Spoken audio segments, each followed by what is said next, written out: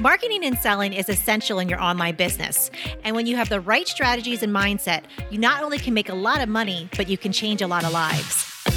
Welcome to the Online Marketing Podcast, where we help course creators, membership owners, and coaches market and sell their offers. We're your hosts, Paul and Melissa Pruitt. Let's dive in and get started. Welcome to the Mastermind series, where you get to experience Paul and Melissa and their mastermind brainstorming and sharing different ideas on marketing and sales. So here we go, Mike. Let's go. Let's go for it. Hey guys, I was just curious to get your opinion on what kind of budgets you need to be working with when it comes to Facebook ads to make them work efficiently. I've been experimenting with Facebook ads for a while, but I've been pretty limited on my budget and spending about, like right now, I think I'm at like $8 a day kind of thing. And I'm seeing that it is generating some leads, but it's basically just not converting enough that Facebook is optimizing properly. It stays stuck in the learning phase. And I know that that's also preventing me from being able to running multiple ad sets and split testing things that way. So just wanted to get your opinion on kind of what budgets you should optimally be working with, and if there's any other suggestions you guys might have in terms of how to optimize ads when you're working with a limited budget. That's great. Yeah. So anybody want to give some input? Anybody have ads experience? Everyone's like, no? I'll turn this one to you. Yeah, go ahead, Lisa. Okay. So I've learned quite a bit from you, Paul, in your course that you had, and from you personally. But one of the things that you had told me was that you want to break it down so that there's a different budget for your cold audience and another budget for the warm audience. Mm-hmm. So as you're going, you're leveraging, I guess, that retargeting. Mm-hmm. But I'm going to let you speak because I guess that's that I don't know what I'm talking about. No. It's great. You're becoming the Facebook ninja. That's right. Does anybody else have anything? Oh, Angel, go ahead. Yeah. So I'm going to share my depth of hope in Facebook ads, but it could be reborn in the future.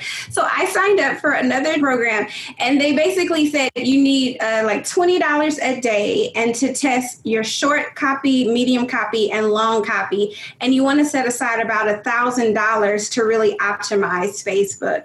And that part wasn't what turned me off. It was just kind of the testing, but I was testing and I still didn't know what was happening. So I tapped out and I'm focusing on organic for now. I just wanted to share my experience. No, it's good. It's good. I'm sure you're not alone with feeling that, tapping out. So for me, when it comes to Facebook ads, I want it to be an ATM machine, not a slot machine. So I want to go to that. And if it does cost me some money to use a mechanism, I want to get a return on my investment. I want to pull money out. I don't want to go there and hope and pray and stare at this thing and pull it like a slot machine, hoping that I'm going to make it or not. And a lot of us go into it, and that's the outcome a lot of times. Now, if you really want to optimize your ads in general, then everything that we talked about up till now, you could do the influencing things that would actually be your time and your expertise, like your energy, equity, your resource, and then solely only put your ad budget, because it's limited, in your warm audience that already got to your lead magnet or got to your thank you page of your lead magnet. Because at least they have self-selected that they have interest in the thing that is aligned. Now, where we see a lot of people mess up is here's the problem with all of us and I say this generally, we all know too much information about our thing. We have too much expertise. We have too much knowledge. We have too much. And then what we want to do is we want to like verbally vomit everything all over everybody to prove that we are smart. And then what happens is we forget how things were when we were back all the way at that stage where we're trying to attract people. And we don't want when you're at the first step, you don't want to, you're looking at just jumping the hurdle that's in front of you. You're not staring at the entire racetrack. You know what I mean? And some of us give the whole racetrack to people right out the gate, and we overwhelm, we freak them out. So what we have to do is we have to make sure when you know what your paid thing is, when you really truly, and you know, like it answered, you see people on the Facebook group, you did the research, you see them talking about this stuff all the time. This is a pain point, and it is a pain point they're willing to pay for a solution for. Very key, because not all pain points, like, you know, if I get a little hangnail, it's going to be painful. But no company's just made money off of me. I'm going to deal with it. But if I got a gashing hole in my finger, I'm going to go get a Band-Aid, and Band-Aid I just use their product. Like, I'm willing to pay for the Band-Aid and antiseptic, but I'm not willing to do it because it's a gaping hole. It's a bigger problem. So make sure your problem is something people are willing to pay for, because I think that's missed a lot of times in this space. But when you know, like, this is like a problem that people are willing to pay for based on your research, your lead magnet should bridge people to your paid program, your tripwire, your lead magnet, whatever the thing is, your launch, your challenge. I don't care what it is, whatever mechanism, it needs to bridge. It needs to set people up so they desire your paid program. This is where people mess up. They're just like, hey, I'm smart. I'm going to come up with this lead magnet, because I'm really smart, and people, they're going to love it. And then they jam it into the market, and people are like, no, I don't like that. We've done this. So. I don't. Yeah, we've done this. We've done this. We've done this through the years. So what are they already asking for? What do they already want? What's their burning desire? And can you make sure that it is set up in a way that while you're giving value and you deliver, so like that lead magnet that they do get for free. So I want you to think about this. Melissa, and I'm going to use her example just so you have context instead of this just being in theory, because we've thought this through very meticulously. And we tested ourselves, but with the end product being Instapost, that's the paid program. Now that is a daily deliverable. Okay. So it's a daily deliverable social media posts, ideas, right? Prompts. So since that's a daily deliverable, what would be the right thing to put in front of it that if somebody got the freebie, they would be perfectly in line and naturally would want the next thing, which is the paid product. And that is our lead magnet, 52 conversation catalysts, which is one little line inside of the daily deliverable of Instaposts. Because we have a line that says conversation catalyst, there's 365 of them. Okay. That's inside over here. So if they come over here, and I want you to think about this in different because when you put it into the real world, it starts to make sense. We used to live across the street from a local regional mall, really busy. And there's one place in the food court, always has a line, always, maybe not right now because we're all social distancing, but in general, always has a line. And it's because they give a free sample of what they sell. So they create desire. You got the taste in your, you're like, oh, it's a free sample. This is cool. And you want to walk right by it. And we have a local friend, Donna Duffy, that's on here, and it's Sukihana. And you see a line there. So you're laughing. So here's the thing is that they do that. That's their lead magnet. That's their real world lead magnet. They give you a taste.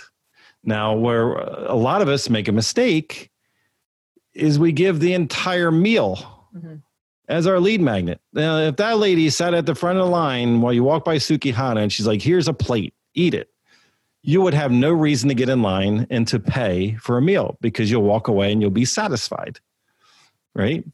But I'm in the food court. Okay, so I basically raised my hand. I'm the right traffic. So I'm walking by. I get detoured. The traffic already exists. I'm getting detoured because of this freebie. So hey, free food. Like everybody's like, yeah, there's toothpicks. They're like, it's probably something different now, I'm sure, because masks and everything. So, but what it is you grab it. Now you have a taste of it in your mouth. Now you desire more. So what is it that you have that is a freebie that would bridge people to desire more? They would naturally, they would be straight in line. Like it's like a no-brainer. But what happens, a lot of people, you have your paid offer over here, and then the lead magnets are just so random. Like they do not lead you directly into that. Now, what you also do with your lead magnet is you embed, you hear this as seeding, embedding, we used to call it pre-framing. You seed your paid offer, you create the desire in your freebie. Oh my goodness, if you love 52 Conversation Catalysts, which is one post per week, you are going to love InstaPost, where we help you every single day. You can wake up every day and this is like having a best friend whisper in your ear to tell you what to say on social media today. It's perfectly aligned. It's the next step. So look at that when you look at your lead magnets, because then when somebody comes into your lead magnet, we come back to the original question. Spend your money on retargeting the people that get to the thank you page. Why do the general earth? Why are you spending money on 7 billion people or the 2 billion on Facebook or whatever? Why just not spend the money just on the people that raised their hand and said, yep, I need exactly what you're given?